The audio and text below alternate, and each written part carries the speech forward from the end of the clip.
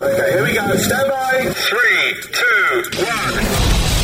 The Thinking Atheist. It's not a person. It's a symbol. An idea. The population of atheists in this country is going through the roof. Rejecting faith. Pursuing knowledge. Challenging the sacred. If I tell the truth, it's because I tell the truth. Not because I put my hand on a book and made a wish. And working together for a more rational world. Take the risk of thinking for yourself. Much more happiness, truth, beauty, and wisdom will come to you that way. Assume nothing. Question everything. And start thinking. This is the Thinking Atheist Podcast. Hosted by Seth Andrews.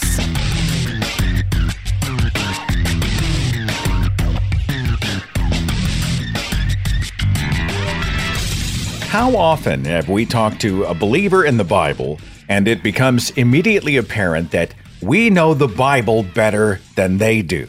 Doesn't always happen, but it happens a lot. And I think a big reason is that we are really interested in the Bible, not just waving it around as a symbol, not just as something you put on the coffee table, but, what's in it? What does it say? Where did it come from? What are the influences within the Bible? Historian, author, and filmmaker Dr. Jean-Pierre Isbouts. He's the real thing. He's got a show on National Geographic, and he's all over YouTube, and he's lectured all around the world. He has a series at the Great Courses Plus called The History and Archaeology of the Bible. And there's a ton of fascinating and useful stuff, like Abraham's influence on the three major religions in the United States, the apparent borrowing of so many Bible stories, from the creation myths of the Babylonians feeding into the Genesis story. Interesting stuff like how the Nile would turn red because of the soil deposits that were red and bacteria in the water, and it killed the fish, and this probably led into the story of Moses magically turning the Nile to blood, the details of the Nativity story, and how they were written after the fact, validating previous quote-unquote prophecies written long before. The Great Courses Plus has Dr. Isbouts' series and a host of other subjects, audio and video streaming to you on any device and via the Great Courses Plus app. You will love the Great Courses Plus, and I want you to try it for yourself. Right now, my listeners can get a free trial, plus get $30 off when you sign up for an annual plan. Support this broadcast and learn new stuff. Sign up now with my special URL, thegreatcoursesplus.com/Seth. Take advantage of this great offer now. Go to thegreatcoursesplus.com/Seth. So recently I've had a few fair and legitimate criticisms from lifelong atheists. And because my show is sort of reflective of my own path, right? I'm a former evangelical, and I'm helping former evangelicals tell the story about their former evangelicalism. And this can be, Christianity or Islam or something else. The lifelong atheists are like, what about us? That's a fair criticism.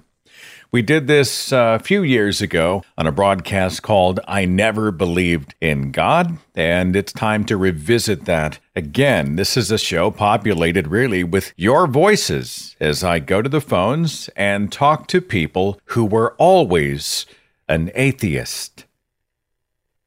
865, hi, who's this? This is Brent from Knoxville. Tennessee is a pretty religious state, but you never bought it? Well, it's more interesting than that. I was raised Southern Baptist, and my parents, my entire family is very evangelical. It just never took with me. My 4 brothers and my sister, they all believed. They still do. It just never took. Are they dragging you to church on Sundays? No, I'm 47 years old, and I'm kind of estranged from my family as a result of all of this. But I mean, when you were a kid, when you're young, they're evangelicals. You're a skeptical child. They must have been immersing you in the culture. Oh, yeah. My parents were putting the hard sell on me. I mean, I stopped believing in Santa Claus when I was about 6 years old, when I found out it was fake. I think that's when I became skeptical because, and I know a lot of people hate this comparison, comparing God and Santa Claus, but Santa can see you when you're sleeping. He knows when you're awake. He knows when you're bad or good. Jesus is kind of the same way. I wasn't ready to just buy in the way I did Santa Claus. So as I got older, it just didn't make sense to me that this being that has control over the entire planet and our lives and was watching us would allow so many bad things to happen in humanity. It just didn't make sense. As I went to college and started understanding what the wider world meant with science, with history, I kind of realized that religion's just stupid and it just never made sense to me. When did Mom and Dad realize that you were not a believer? Well, my dad died in 2011 before I came out. When my mom found out, I'm going to say this, and I hope people understand this. If you can come out as an atheist in a wrong way, I came out in the wrongest way. So she lost her mind, and we've been fighting about it ever since. I've been listening to your show probably since 2010 or 2011 when you first started, and I've been following your relationship with your parents, and I'm like, I've been there. I'm still going through it. My mom won't talk to me, and quite frankly, I don't want to talk to her because every time we talk, it's a fight.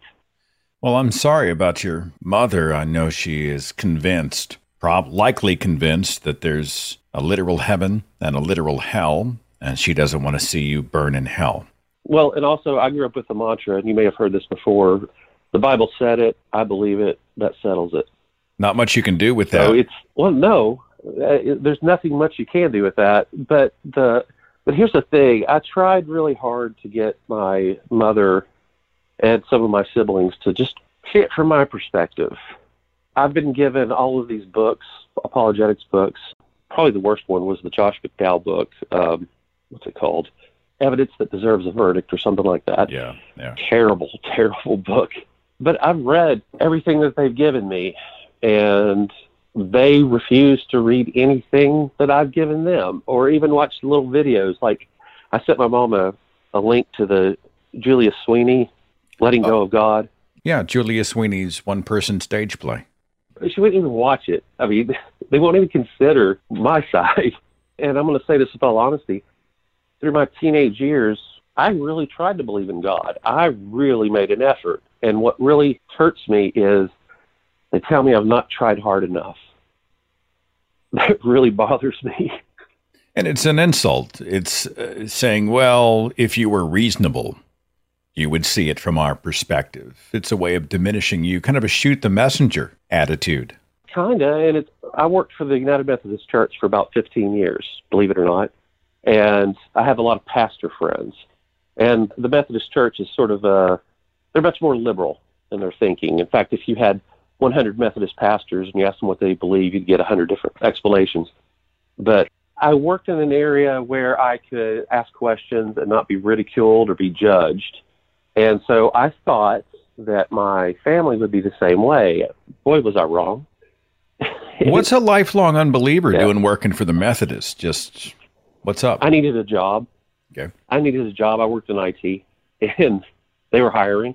I worked in an administrative office, so there wasn't a lot of religion. It was just, hey, we got to get this stuff done. Well, I'm not knocking you. I mean, a lot of people who work in this, I've seen this in a technical field or in some sort of a service field where often they will work with religious institutions. I'm not begrudging you that. It was just a point of curiosity on my part. That's actually a point of curiosity for a lot of people who are religious. Why would an atheist work for the Methodist Church?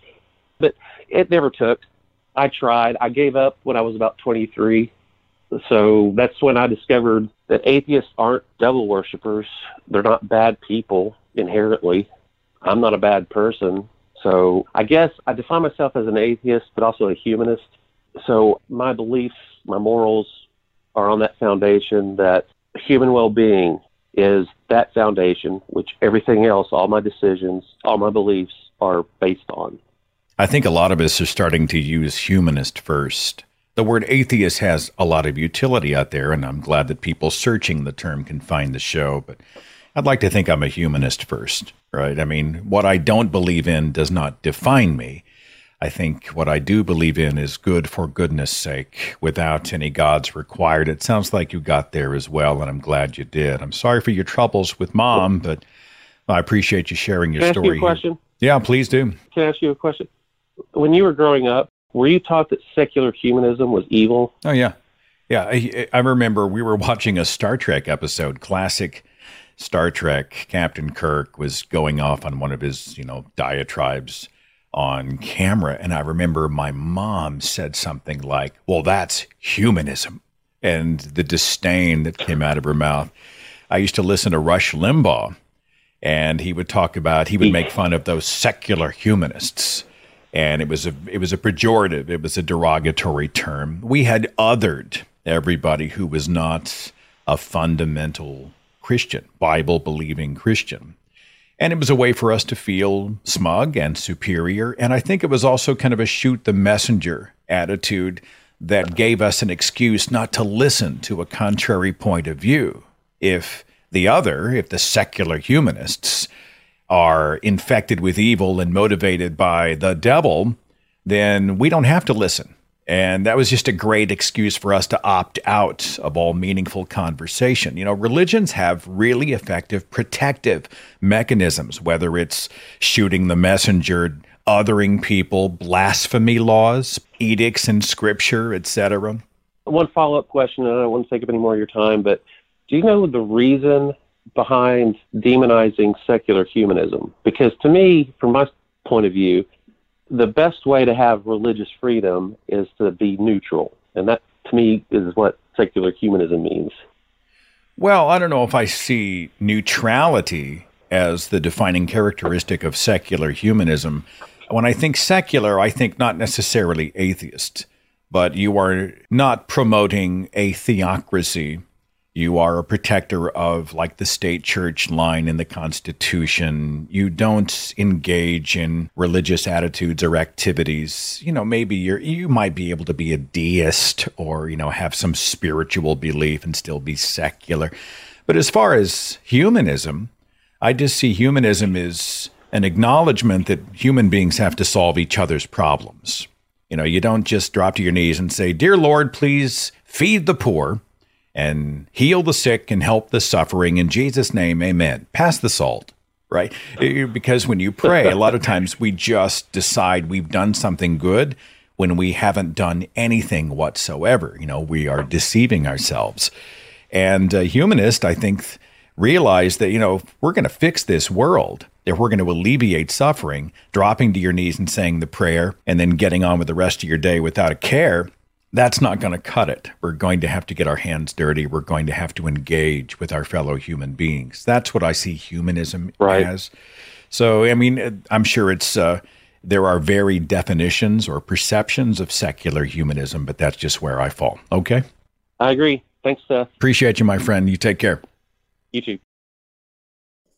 Let me clarify something real fast. I don't want to digress too much, but he'd mentioned that I was estranged from my family. I'm trying to decide if estranged is the best word. How do I even define estranged? Hang on just a second. Yes. Let's just look it up. Estranged, definition, no longer close to or affectionate to someone, alienated. I don't know if I'm alienated as much. I've cut my parents off on the order of a few years over boundary violations, But right now, we've got a cordial surface relationship. Everybody's pleasant on the surface. Obviously, there's a lot going on underneath. Some people have asked me, well, have you ever tried to have the conversations about why you no longer believe?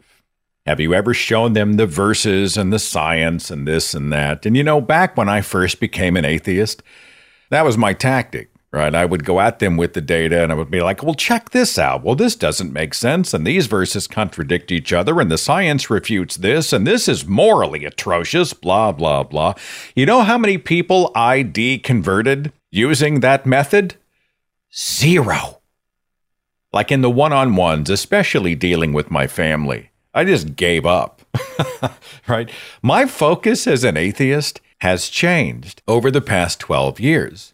Because when I would try to engage the dogmatic people, the hardcore, true-believing evangelical types. They just gave me that nauseating mannequin stare, that pathetic, patronizing, eye-glazed face that we so often see, and nobody changed their mind. Part of it, I think, was my own fault because my tactics were bad. Since then, I've learned a lot about brain science. We've talked recently about beliefs in the brain and how people defend cherished beliefs that are linked to identity, blah, blah, blah. But to be totally candid, my focus as an atheist activist is no longer trying to disabuse dogmatic people from their dogmatism. I don't waste my time. I mean, I'll oppose them publicly. I'll counter them, usually publicly. But I don't sit at the coffee table with a fundamentalist and try to convince them that there is no God. It's a freaking waste of time. At least it's been a waste of my time. Every engagement I had on the order of years, when it was over, I wanted to go and just put my head through a plate glass window. I was so frustrated. My focus these days, it's not about the hardcore believers. I'm not deluded enough to think that I would ever talk my parents out of their faith, or even many of my other family members who are devout believers. I don't waste my time. That is not where my energies are best used. These days, I'm much more interested in somebody who is already cracking the door open. They're already starting to be honest with themselves, or maybe they're curious enough about atheism, non-belief, the non-religious position. Maybe they're navigating doubts. They can't tell anybody. They Google search atheist and they find the show and they realize that other people have had the same conversations. I'm interested in those who are taking a more honest journey, prepared, at least to a degree, to follow the evidence. Let's chase down the breadcrumbs. Let's see where the path leads us. Those are the people I'm most interested in. That's the focus of my activism. My days of going face to face, head to head with an absolutely convinced, fundamental, I will never change my mind no matter what you say, believer, those days are over. Life is short. My time and sanity are more important to me than the engagement of someone who proudly declares that they have placed their feet in concrete and shall not be moved. No. I'm a lot more interested in somebody who is now where I was back in 2007, dissatisfied with all the answers they've been given, and finally wondering if maybe there's something more. And then a guy like me can remind them to give themselves permission to continue the journey. It's okay to doubt. It's okay to be curious. It's okay to ask questions. Any worthy God would never punish you for embracing the natural, innate curiosity within you. Doubt. And if something's true, it will withstand your doubt. That is where the focus of my activism is these days. I'm done arguing with the brick walls. Life's too short, man. Life's too short. 607, hi, who's this? Hey, Seth, it's John. John, we're talking about lifelong atheists. What's up? With lifelong atheism, it's one of the few things I can say that I'm actually kind of somewhat grateful for my Asperger's, because when I was a little kid, because my parents were not religious, but my extended family were. My grandmother helped found a church in North Syracuse that my aunt and all of my other mother's siblings, apart from her, all volunteered, worked at for years and years and years. But for some reason, when I was a little kid, I just kind of equated a lot of those Bible stories that they would try to tell me in family greeting and family get-togethers, Jonah and the whale and Noah's Ark and Adam and Eve. In my head, I equated them in the same category as Little Mermaid, Beauty and the Beast, and all the Disney fantasy stuff that I had been glued to the tube on just as much I think to the annoyance of my family members. But I think the defining moments, at least for me, that made me realize that, this is not just something that is lumped in with fantasy, and this is something that is just truly not for me. When I was about 9 years old, I had my first experience with the death of a loved one, my grandfather. my grandfather, who was one of the founders of said church in Syracuse that I referenced. And one of the repeated statements that I got from people, this grieving 9-year-old kid whose first experience with the death of a loved one, I was told repeatedly by people, God decided he just needed another angel. That was the statement that I was told as a little boy, and that just totally implanted in my head, and just like, well, what kind of selfish person is this God then, that he would take a reasonably healthy person away and just have him have a heart attack in his sleep, and no one was there to help him, no one was there to resuscitate or do anything about it. And for me, that just put it in my head altogether that this was something beyond just a fantasy for some people. They took it literally, and I didn't want to be a part of it. God who created the universe, my first thought is, hey, why don't you just go create another angel? Right, exactly. But I know you had mentioned before about you have this feeling that you're a disappointment among your family. I know what that's like too, because to that branch of my family, I don't talk to them all that very much. And it's sort of because this is a thing that they choose to ignore, and I don't want to start a fight. I don't want to start issues with them, but we keep each other at arm's length. And it is kind of sad because of all the things that should divide people. It's a shame that this has to be a reason for that division. And have you ever heard of, I think it's a young adult science fiction trilogy called The Tripods? No, never heard of it. No. That was the other inciting incident that sort of was the signal to my family that I was different. It was a book that I was introduced to through my English class in elementary school, and it's an extension of War of the Worlds. It's all about these big giant aliens on these big giant tripods that control the world, and they suck up everyone at a certain age, and they put a little disc on their forehead that is their mind control and all that, and they do all this when they're 13. And I remember being a little kid raising my hand in the English teacher's class and asking, so is it like baptism? That was my question. Yeah. And that got me a lot of stares from the teacher and from my classmates. And that got me into trouble with some members of my family that I asked that question. And ever since, they've been trying to, for a while, they did the thing that your family did to you, right? They try to save your soul, save you from the damnation of hellfire. But now, ever since I started quoting George Carlin at them in my teenage years, they've just kind of left me alone and given up, but still. Well, implanting the mind control discs into children, that sounds like Christian summer camp to me, but that's just a digression that I took. But I'm glad you've overridden your programming to be able to be your own person. You're the hero of your own story, and good for you. You as well. Thanks for calling, man. You take care of yourself, all right? You too, Seth. All right, take care of yourself. Later.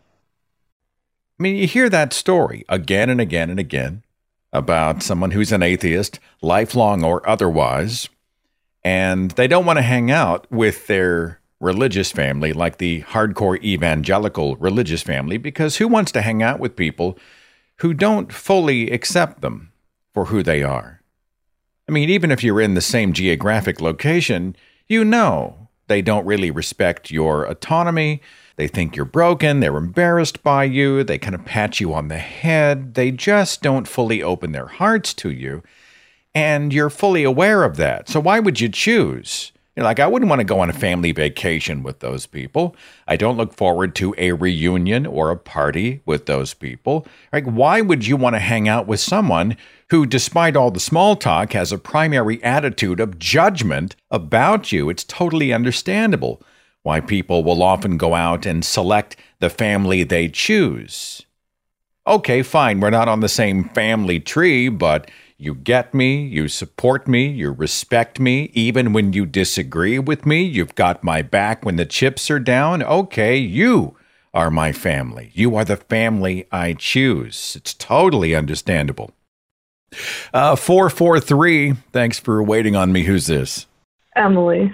Hi, Emily. Talk to me about lifelong non-belief. I never, I don't relate to the people who were raised atheists because I was raised Catholic, but I didn't ever fully believe, or I'm not sure if I'm not sure if I ever believed at all in the religious aspect of what I was being taught to believe.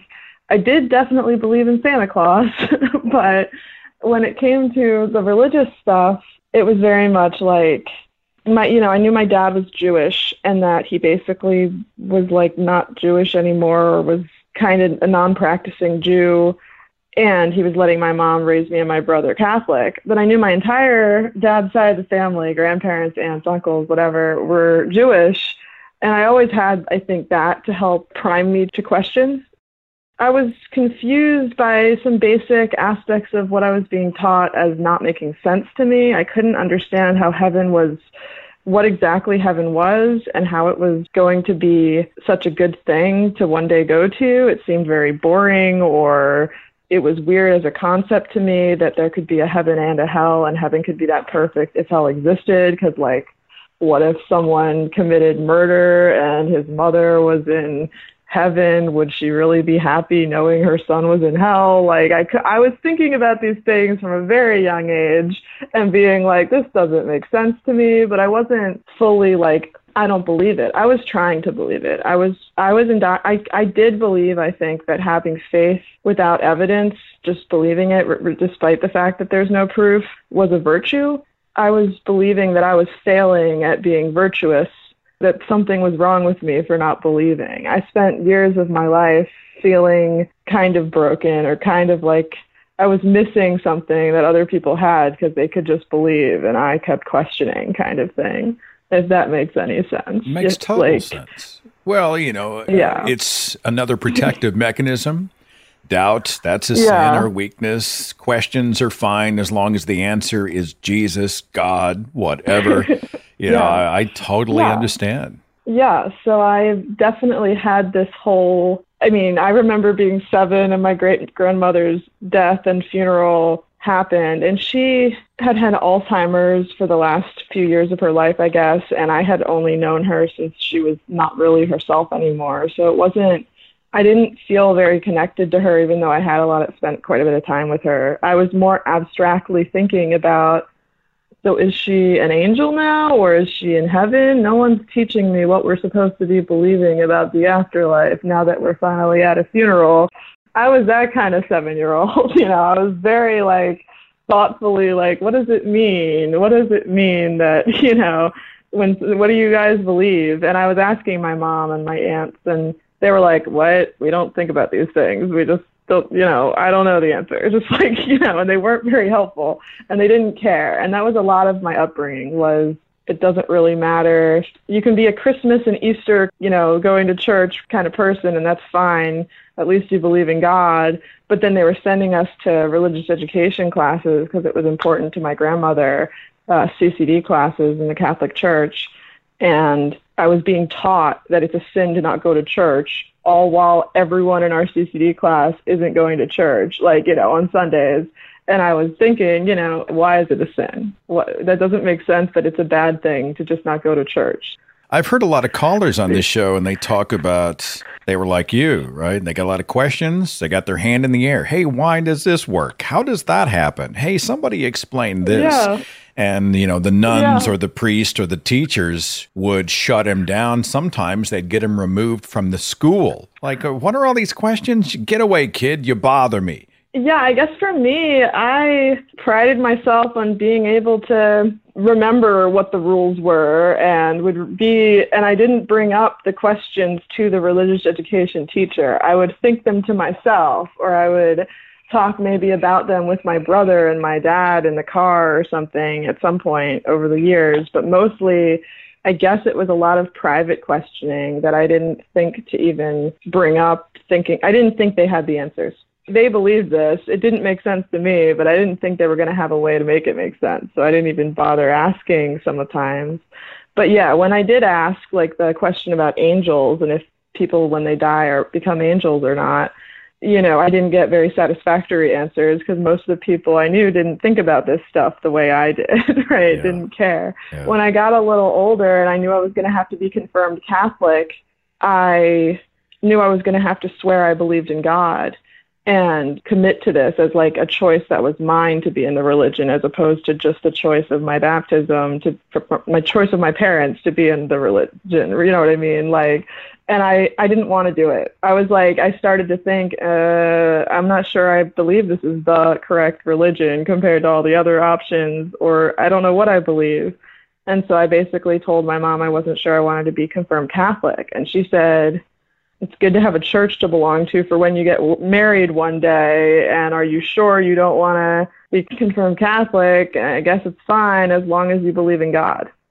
And I said, yeah, of course. But also she was abusive, and I didn't feel safe to say no to a question with such a leading answer. There was one right answer, so I said the right answer. As soon as I got home, though, I talked to my little brother privately and was like, do I believe in God? Do you believe in God? Do we believe in God? Where do, you know, I'm not, that's the first time I've been asked point blank in such a way, like, to really think about if I believe in God. And I was agnostic from that moment at age 14 until almost age 20. I guess it was like, yeah, age 19 when I was, finally had taken a world religions or comparative religions class in college and understood what I was rejecting and felt more sure that I still didn't believe any of it was true and that I was an atheist. A lot of people in the audience now are probably wondering, as I am, what happened to your brother? You made this revelation. You were totally transparent. He's still a believer? I mean, Yeah. You share as much as you want, but where's he at? In the end, he basically... So what happened when I was 19 and I figured out I was an atheist was I tweeted about it briefly. I said, I figured out basically after taking this course, like, I'm an atheist. And it's like, and I stumbled by tweeting the word, some things like replied to me and were like picking up on the word atheist. And I found the whole community of like the new atheist movement. And I was like enthralled that I wasn't alone, and like so excited by the podcasts and the things out there that were, this was back in 2009. And I was just like, oh, I needed this. If I had known it was an option, I could have identified as an atheist sooner. And I was excited by the amazingly smart people talking about these things from a naturalistic point of view. And I shared podcast episodes and listened to them with my brother and my dad when I came home from college that for winter break that semester, and they became an atheist alongside me, like immediately, pretty much. Like 2 weeks after I decided I was an atheist, they were identifying actively with it as well. They already were kind of, and they just, like me, needed the same exact journey because for whatever reason, we were all on the same page with what is true about what's real in the world.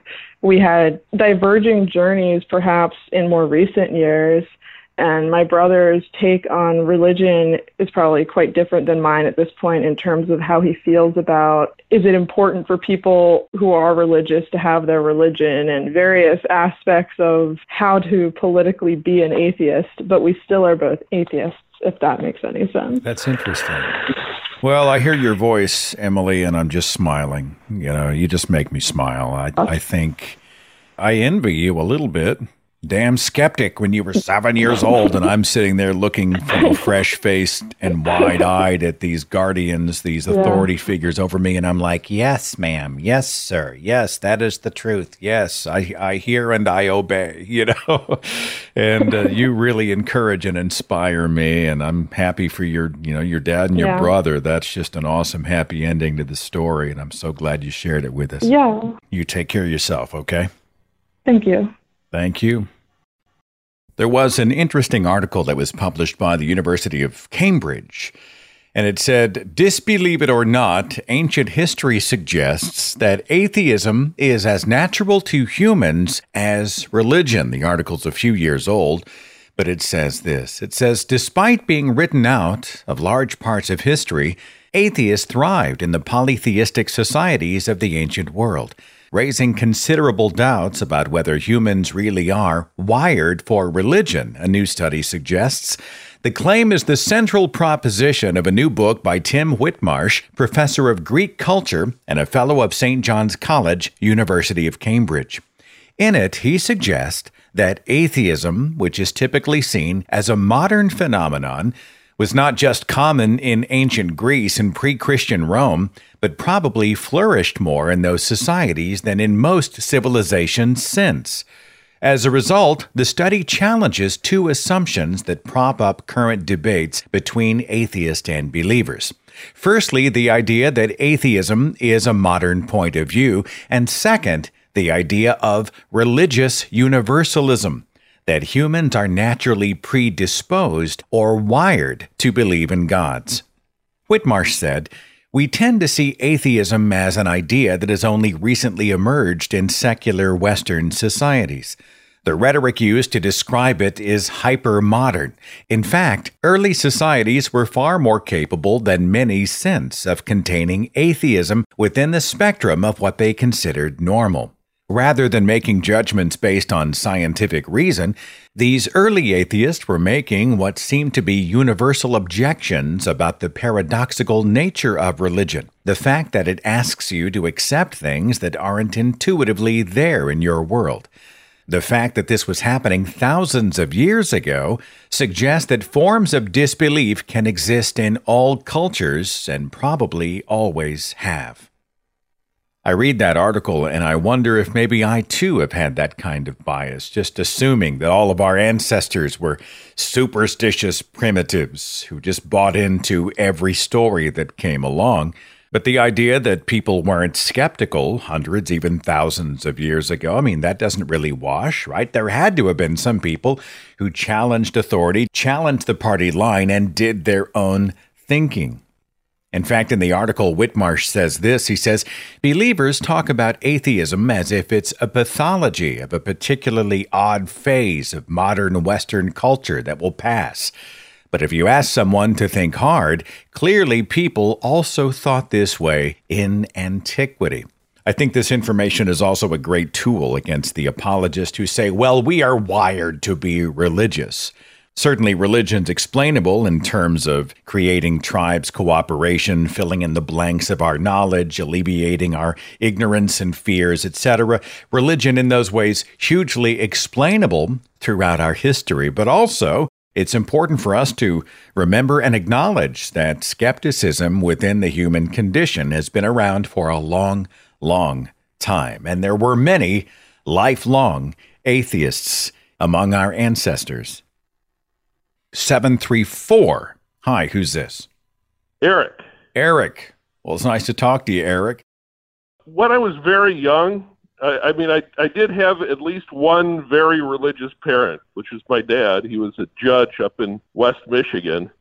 And sort of the political environment in West Michigan is one in which having the persona of a devout, believing family is very useful for politics, I think. He did believe devoutly, but it was also important to socialize all the kids to fit that mold. I got the indoctrination. I remember very early on when sort of the socialization started and being introduced to the Lord's Prayer. This is the prayer that you're supposed to say every night.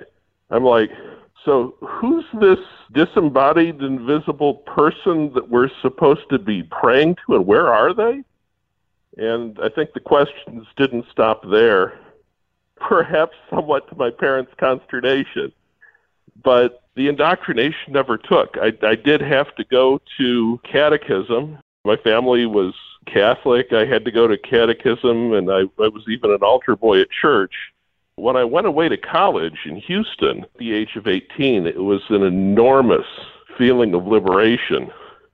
But I have a lot of empathy for people who do believe, who don't ever have it occur to them that it could be a different way, and that the universe may work in a different way than their church tells them to. Well, it's nice to hear that. There are some people who look at believers and just think, what a bunch of idiots. I figured this out immediately. Why would it take somebody else? And I think they don't really take into account the environmental factors, the power of indoctrination, programming, the pressures, that are enforced by family and culture, etc. I was thinking about your dad being a judge. I guess, if you wanted to, not that it would help, but, you could always go to your father and say, can you present me the evidence? Well, not anymore. Oh, I'm sorry. Has he passed away? Not anymore. Yeah. He died of cancer back in 2009. I stepped in it right there. Well, I was thinking to myself, if your dad was a judge. It's okay. Yeah. If your dad was a judge, you could go and you could say, can you present the evidence to prove your case? What is the evidence for God so that I might render the verdict, Yeah, I'm very glad that when he was confronting his mortality, that we did have some communication about his beliefs and my beliefs being different, us being our own people. And part of it was an exchange of books. And after he sent me a large volume of the Catechism of the Catholic Church, I gave him a copy of one of Richard Dawkins' books, for instance, and just said, look, we've got a boundary here and we're going to see things differently. I don't disrespect your views, but it's equally important to have a conversation. I don't think that talking about things on the level of let's figure out what the facts are and try to do it like we're in a courtroom is a very effective way to do those things, especially when dealing with your family. And you may have a similar experience. There's a whole different level beyond just the facts and objectivity that's going on there. I was listening to you earlier, and I think what you're discussing, or what you're describing, is absolutely great. And what's needed is it's giving people a permission structure to think about things a little differently than how they've been trained since the beginning.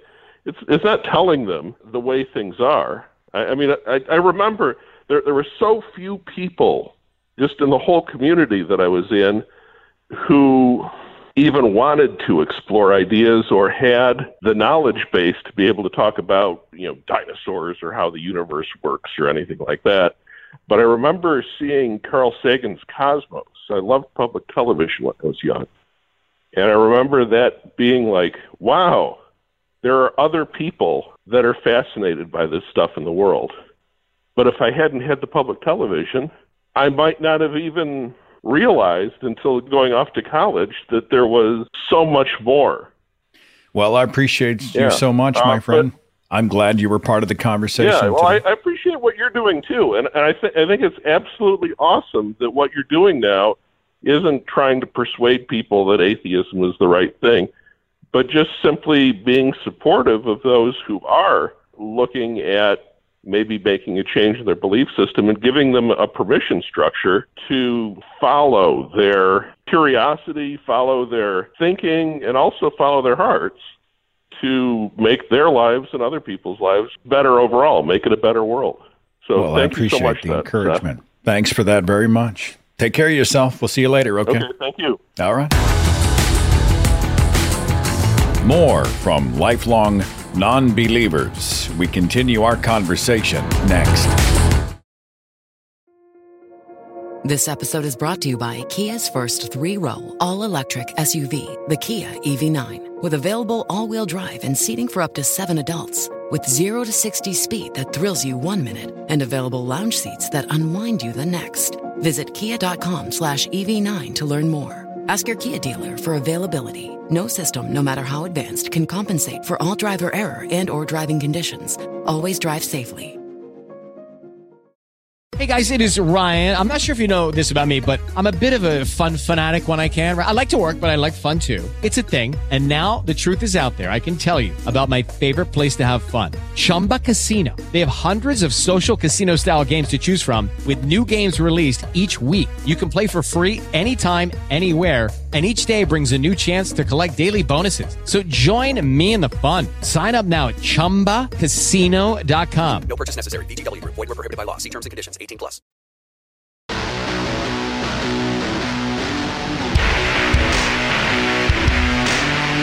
Today's just a broadcast that's populated by our listeners. I had some people say, you're always talking about the ex-believer, about the apostate and the challenges that they go through. Why don't you talk to and with people who never bought it? People who never believed, who were always skeptical or maybe just never raised around this stuff. And I thought, that's valid. So that's what we're doing on the broadcast today. I see somebody in the chat who says, God reveals himself to me every day. The beautiful mountains, lovely animals, pleasant people. Don't look for someone as a human being. View what is in front of you. Our sun gives us cancer. Look at the pretty trees. We did a whole show on bad apologetics. We did 2 shows, 2 parts to the show.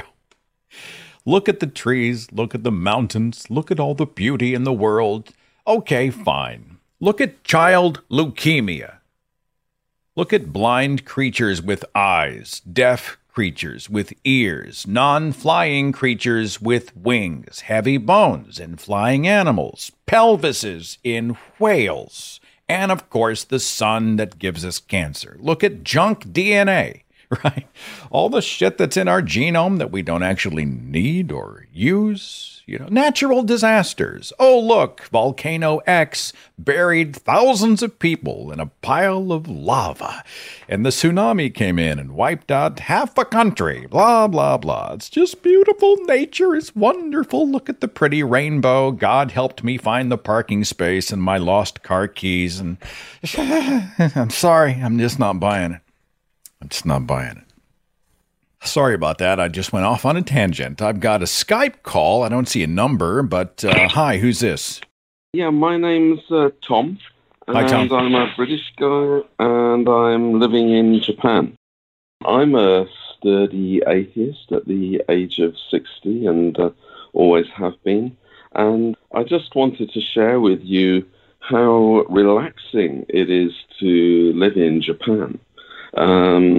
Where nobody really seems to care very much about religion. As I'm sure you know, we have these 2 big religions here in Japan, Shinto and Buddhism. And if you look at the government statistics, in a population of 120 million people, we've got about 180 million believers. That's because the government counts lots of people twice, because they're both Buddhists and Shintoists. And they're not really too fussed about that. Believe in Shinto, believe in Buddhism, have a Shinto birth ceremony, have a Buddhist funeral, and in between you can have a fashionable Christian wedding. And it's all mostly for show, for ceremony, and nobody takes it very seriously. For example, when there's a general election, nobody wants to know the religious beliefs of the leaders of the various parties. It's a complete non-issue. The day after tomorrow is the 10th anniversary of the 3/11 disasters, the earthquake, tsunami, and nuclear meltdowns in northeastern Japan. At the time, virtually nobody in Japan thought that that disaster that killed nearly 20,000 people was punishment from God. A number of American televangelists made the point. They said this was because Japan has not heard the word of missionaries over the decades and has refused to become Christian. But in Japan, virtually nobody thought that way. It's a natural disaster. It's just one of those things. They have a lot of natural disasters here. And so the UK also, although, yes, it's produced the likes of Richard Dawkins, Christopher Hitchens, most of the time in everyday life, people aren't making a big thing about religion. And so when I tune into your podcast, it's like tuning into life on a different planet. The tremendous fights, the tremendous struggles, the deep internal conflicts about religion. And, it's just so relaxing not living in America. Well, Tom, I have a question for you. When I see the listings of the more secular countries, I usually see Japan near the top of the list. Would you think that accurate? Is Japan, I mean, despite perhaps an outward window dressing of religion, is it a secular country? Well, this is one of the famous contradictions about Japan. On the one hand, you have thousands and thousands of Buddhist temples, thousands and thousands of Shinto shrines. And yet, when the government conducts surveys, something like 2/3 of the people state that they are non-religious. That's not exactly the same as being atheist. There are very few militant atheists in Japan, just as there are very few militant theists. But, this picture has to be modified with a couple of points. First of all, the obsession with death. Japanese people must not only conduct a proper funeral when someone dies, they also have to revisit the gravesite and carry out more ceremonies 7 weeks after the person has died, a year after, 3 years after, 7 years after, and so on. You can go up to 100 years or more if you take these ancestor rituals seriously. And so these same people who say that they are non-religious will feel very bad, really quite seriously guilty, if they do not make regular visits to the ancestral graves. That's one kind of qualification. The other one is that about 10% of the population is drawn to so-called new religions, religious cults. Whether it's okay to call them cults or not is kind of debatable, but you may have heard of Soka Gakkai. It's the biggest sort of offshoot of Buddhism in Japan, and it controls Japan's third biggest political party. And, it has many millions of followers.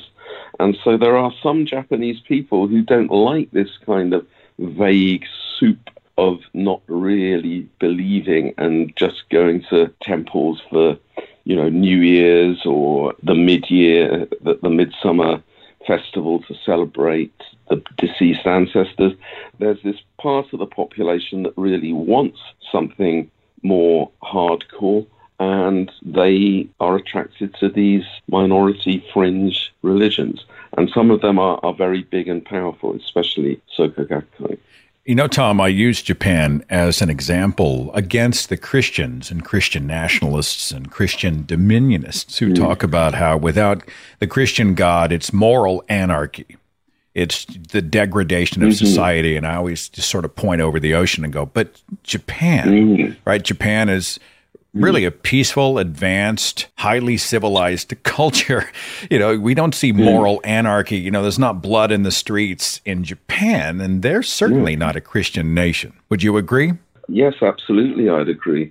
And there's one more interesting point that I'd like to add, which is that although Christians only make up about 2 or 3% of the population here in Japan, believe it or not, Japan has had 8 Christian prime ministers over the last century, including a couple in the last decade. And it's perfectly possible for a Christian to become prime minister in Japan, whereas, as you know, it's virtually impossible for a non-Christian to become the president of the United States. In that context, though, did their Christianity inform how they governed? I think it was an influence on some of them, but I think that Christianity, by the way, these people are roughly half and half between Catholics and various kinds of Protestant, but I think that it's a sort of elite pastime, It's like in England, you play polo. In Japan, you join a Christian church. It's a sort of aristocratic brand name, something like that. And the political culture that surrounds them is totally non-religious. And I can't really say I've noticed any of these prime ministers doing something that I would call overtly Christian. But may I make one more point about Christianity in Japan? Please do. Okay, so in the USA, Christianity nowadays tends to be associated with the right wing, especially evangelical Christianity. Of course, I know Joe Biden's a Catholic, and you have all stripes. But anyway, by and large, it's the religion of the establishment.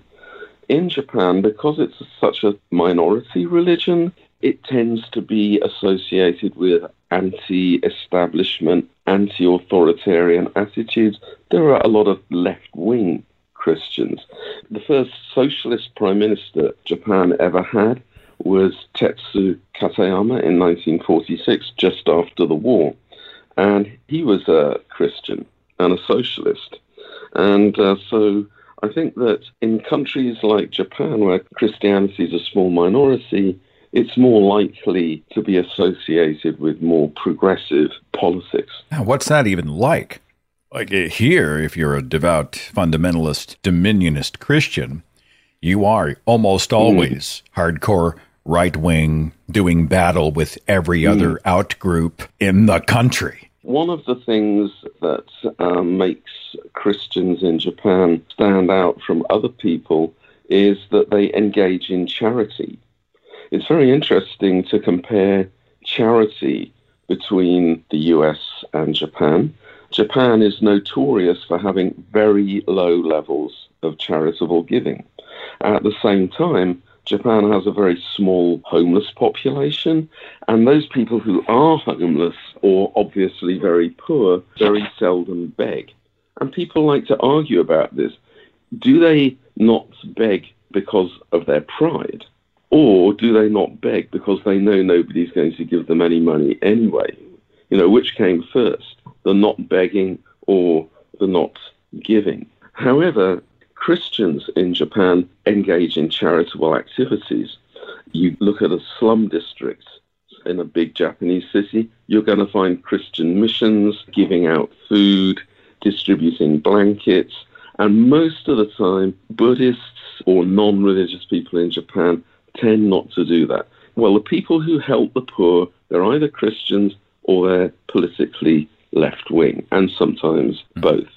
And for the rest of Japan, at a glance, they seem cold. They don't help the poor. Charitable giving it's not even 5% of what it is in the USA. But on the other hand, these same people don't mind paying slightly higher taxes to fund a proper welfare system. And to me, American charity is closely related to American hypocrisy.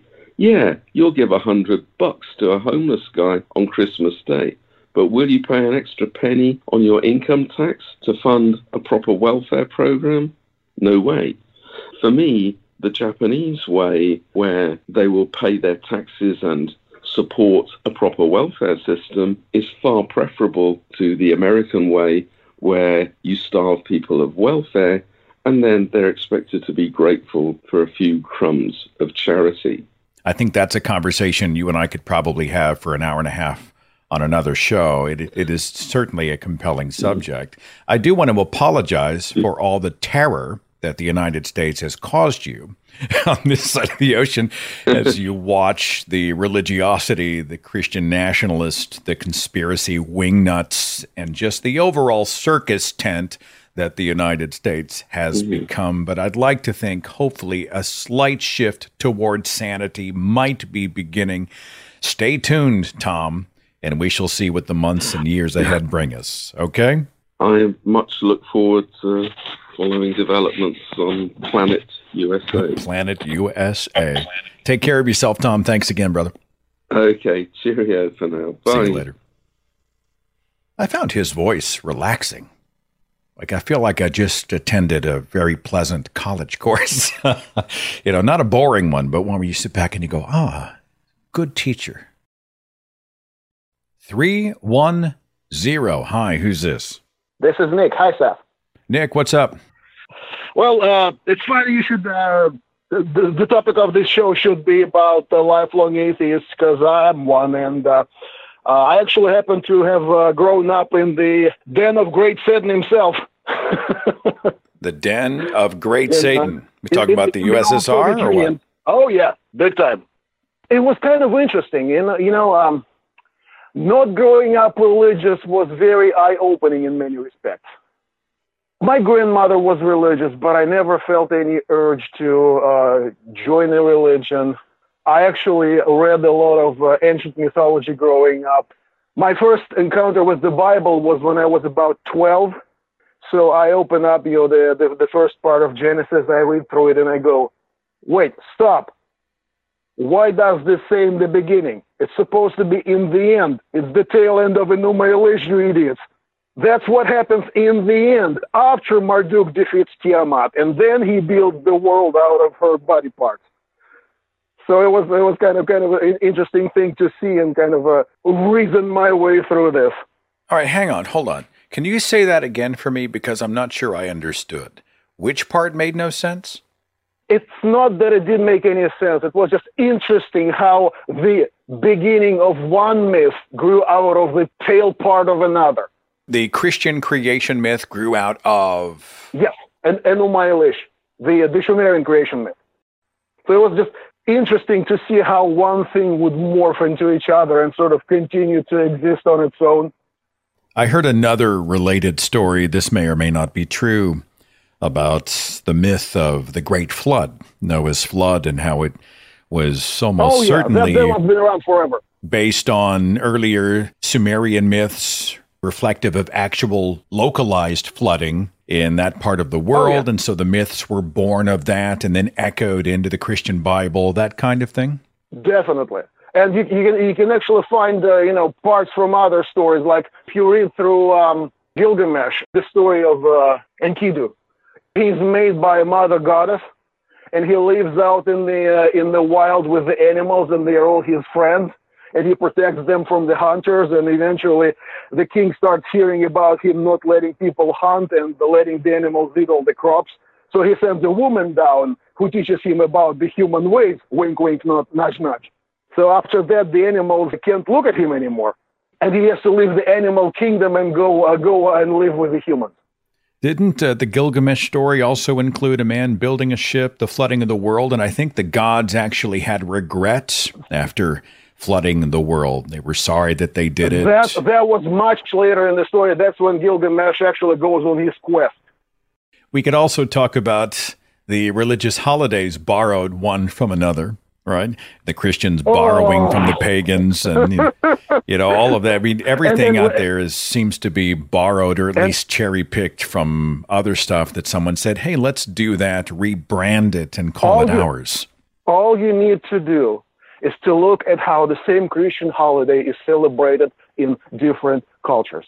And you will see that it's been lifted from somewhere, and in every place it's been lifted from the local tradition that existed before then. Back in the old country, there is an Easter custom.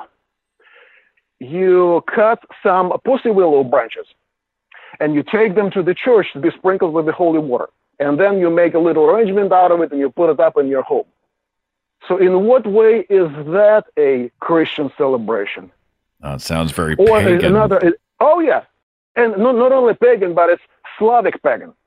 To draw back to my original question, seeing these mythologies and how they have sort of borrowed or stolen from each other, that informed your rejection of religion. It's why you did not ever really buy it. Is that right?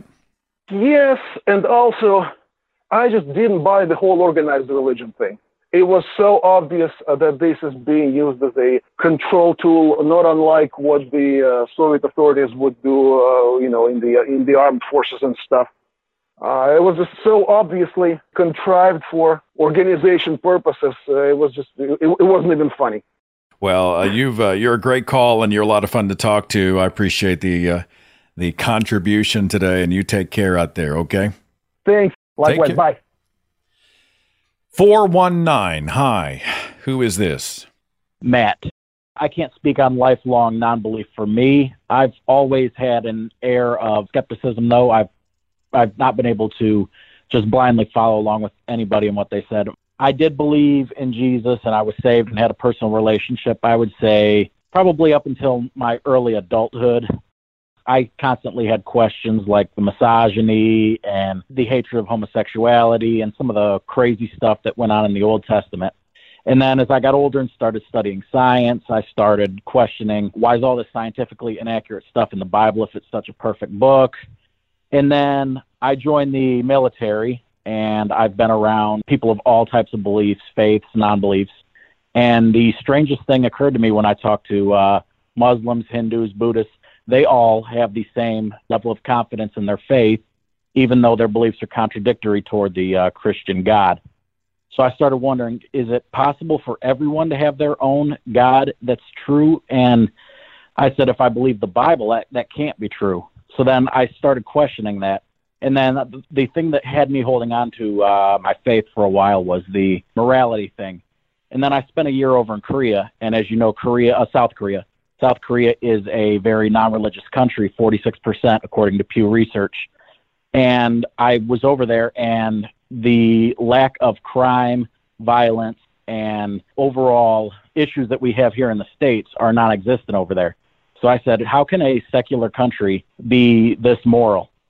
And then I'd say within the last 8 to 10 months, I came out as atheist to my family. And my mother's been very accepting, but she quoted at me the Proverbs verse about train your child up in the way that he should go, that he'll return to it when he's older. And then, of course, my grandmother always, anytime I talk to her on the phone, she's praying for me and wants me to tell her that I'm praying for her. I don't know how to address those two things with my mother and grandmother. You know, the one that gets me, it's supposed to be a conversation stopper when I'm speaking to an apologist, and they just look at me and say, the fool says in his heart there is no God. As if that's some sort of an argument winner. I just sort of look at him like, and? what are you talking about? Regarding all the different people who think that their specific religions are absolute truth, I'm reminded of that meme out there that says, not all of them can be true, but all of them can be false. Exactly, because I have a Muslim friend here in the service with me, and I asked him, because he told me he's been to Mecca, and I asked him about that, about what the big block in the middle of, I don't know what the actual name is. I apologize if I'm when they go to Hajj. I asked him what that was all about and what they felt while they were there, and he says you feel the presence of Allah, and you feel a great awakening of your faith and an energy and stuff like that. And I said, that's strange, because Christians say the same thing when they're, like Pentecostals say the same thing when they start speaking in tongues and start shaking and raising their hands and all that. I said, so who's correct here? Because you guys both make these same claims, but yet you guys have contradictions in saying one cannot be true if the other is.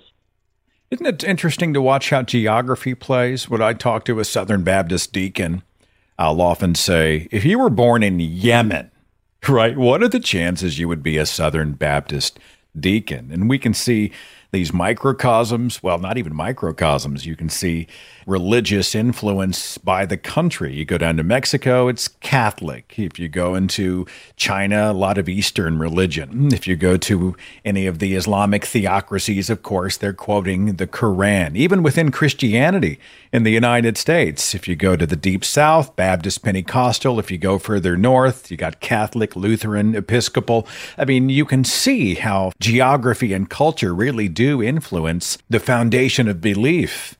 Probably the hardest thing it was for me, I started questioning scientifically the Bible when I was, I'd say between like 7 and 10, because I love dinosaurs. I'm not going to lie, I still love dinosaurs, but I was always taught, my parents let me believe and let me know that it was scientifically accurate that dinosaurs are hundreds of millions of years old. But the Bible, of course, as a lot of evangelicals believe, is 10,000 years old. So that was probably one of the first fractures in my belief in the Bible's inerrancy. And some people claim it's allegorical, and I asked them, I said, if I don't know what's allegorical and what's not, how am I supposed to discern what is an allegory then? In the book, Jesus himself could just be a lesson in an allegory. Yeah, it's a great tool, I think, for engaging the believer. How do you choose? How do you decide what's metaphor and what's literal? Okay, let's say it's all metaphor. Executing disobedient children with rocks. What does that teach us? What does the beating of slaves teach us? What is a man setting his child on fire for God? What is the moral lesson to be taught by this metaphor or allegory? I mean, there's a lot of utility in trying to nail people down on the specifics. But you are certainly a non-believer now. You don't buy any of it. No, No, and my most recent question, and I've asked some ministers this question, and I said, they believe that Jesus is God. They tell me yes. I say, God cannot sin, correct? And then they tell me yes. I said, then Jesus wasn't actually truly tempted, because if he would have given in to his temptation, it wouldn't have been a sin. So you got the contradiction in the notion of Jesus being God and human at the same time. Let me make sure I'm understanding. You're saying that if Jesus can do no wrong and he had decided to receive Satan's temptation on the mountain or any of the temptations of the flesh, if he had done it, it would then, by definition, not be a sin? Yes, because God himself cannot sin. Yeah, but in that scenario, he didn't acquiesce to sin. Yes. So I'm not sure I'm tracking. But I'm saying even if he acquiesced, it wouldn't be sin because God cannot sin. Just like God in the book of Job acquiesced to Satan's request to make Job suffer. God didn't sin in that, but he did acquiesce to Satan's request. And he did promote and create suffering or evil. We've seen that God creates evil in the book of Isaiah. This is a philosophical question. This is up there with, can God make a boulder so big he cannot lift it? I will leave it to our friends in the comments section to chew on Jesus and sin. Yep. These type of questions that have no answer in most people's minds and even in the Bible are the reason that I can't discern the Bible as being truthful. All right, man. Well, you've given us something to talk about for sure. Thanks for calling the show. You take care, okay? Thank you. If Jesus committed a sinful act, but Jesus cannot sin, then the act would not be sinful? Because I see it a little bit differently. I see Jesus would not have sinned. He simply would not participate because he, as the story goes, is sinless. So the sin itself remains unchanged. It's just Jesus chose non-participation. I will let you in the comments section talk about that one. It was really nice to spend a whole show with our callers, and I thank you so much for calling and for listening. Have a wonderful week. Take care. Be safe. I'll see you later. Follow The Thinking Atheist on Facebook and Twitter for a complete archive of podcasts and videos, products like mugs and t-shirts featuring the Thinking Atheist logo, links to atheist pages and resources, and details on upcoming Free Thought events and conventions. Log on to our website, thethinkingatheist.com. Judy was boring. Hello. Then Judy discovered ChumbaCasino.com. It's my little escape. Now Judy's the life of the party. Oh, baby, mama's bringing home the bacon. Whoa, take it easy, Judy. The Chumba life is for everybody. So go to ChumbaCasino.com and play over 100 casino-style games. Join today and play for free for your chance to redeem some serious prizes. ChumbaCasino.com. No purchase necessary. Void where prohibited by law. 18+ terms and conditions apply. See website for details.